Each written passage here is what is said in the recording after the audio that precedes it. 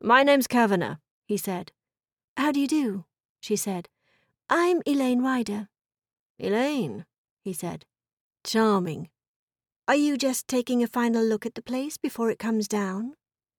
That's right. I've been looking at the inscriptions on the floor stones. Some of them are most eloquent. He brushed a fragment of timber off one of the tablets with his foot. It seems such a loss.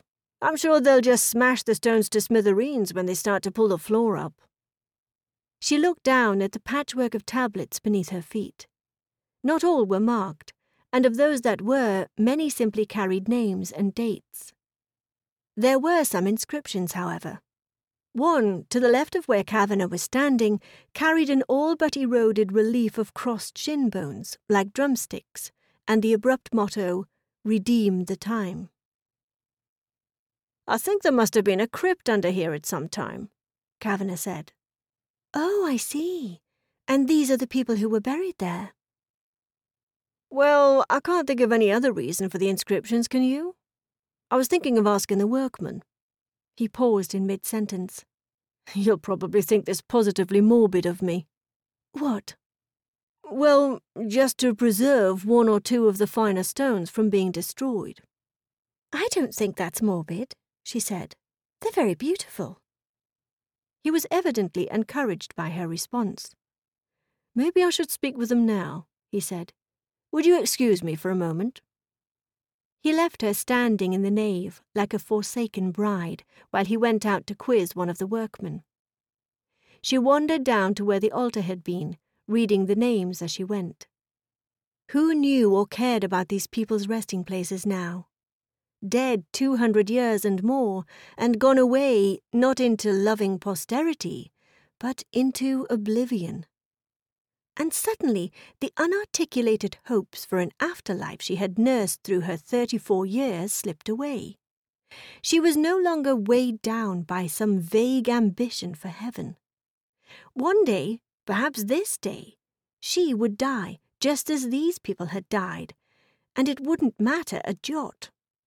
There was nothing to come, nothing to aspire to, nothing to dream of. She stood in a patch of smoke-thickened sun thinking of this, and was almost happy. Kavanagh returned from his exchanges with the foreman.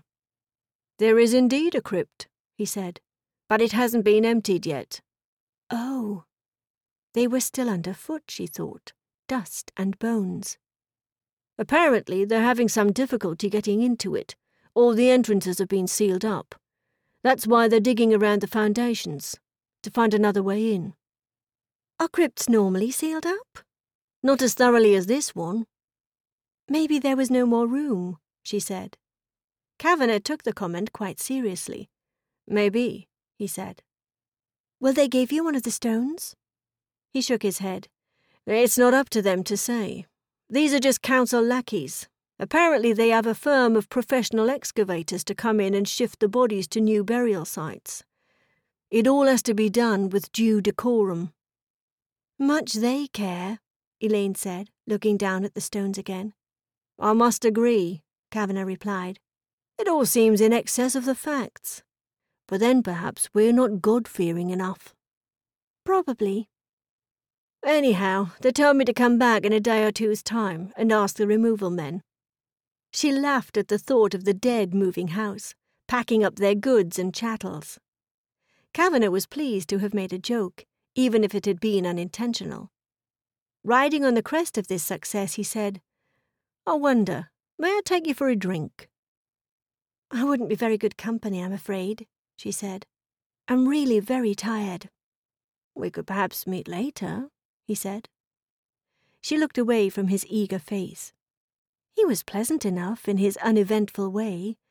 She liked his green bow tie, surely a joke at the expense of his own drabness. She liked his seriousness, too. But she couldn't face the idea of drinking with him, at least not tonight. She made her apologies and explained that she'd been ill recently and hadn't recovered her stamina. Another night, perhaps? He inquired gently. The lack of aggression in his courtship was persuasive, and she said, That would be nice. Thank you.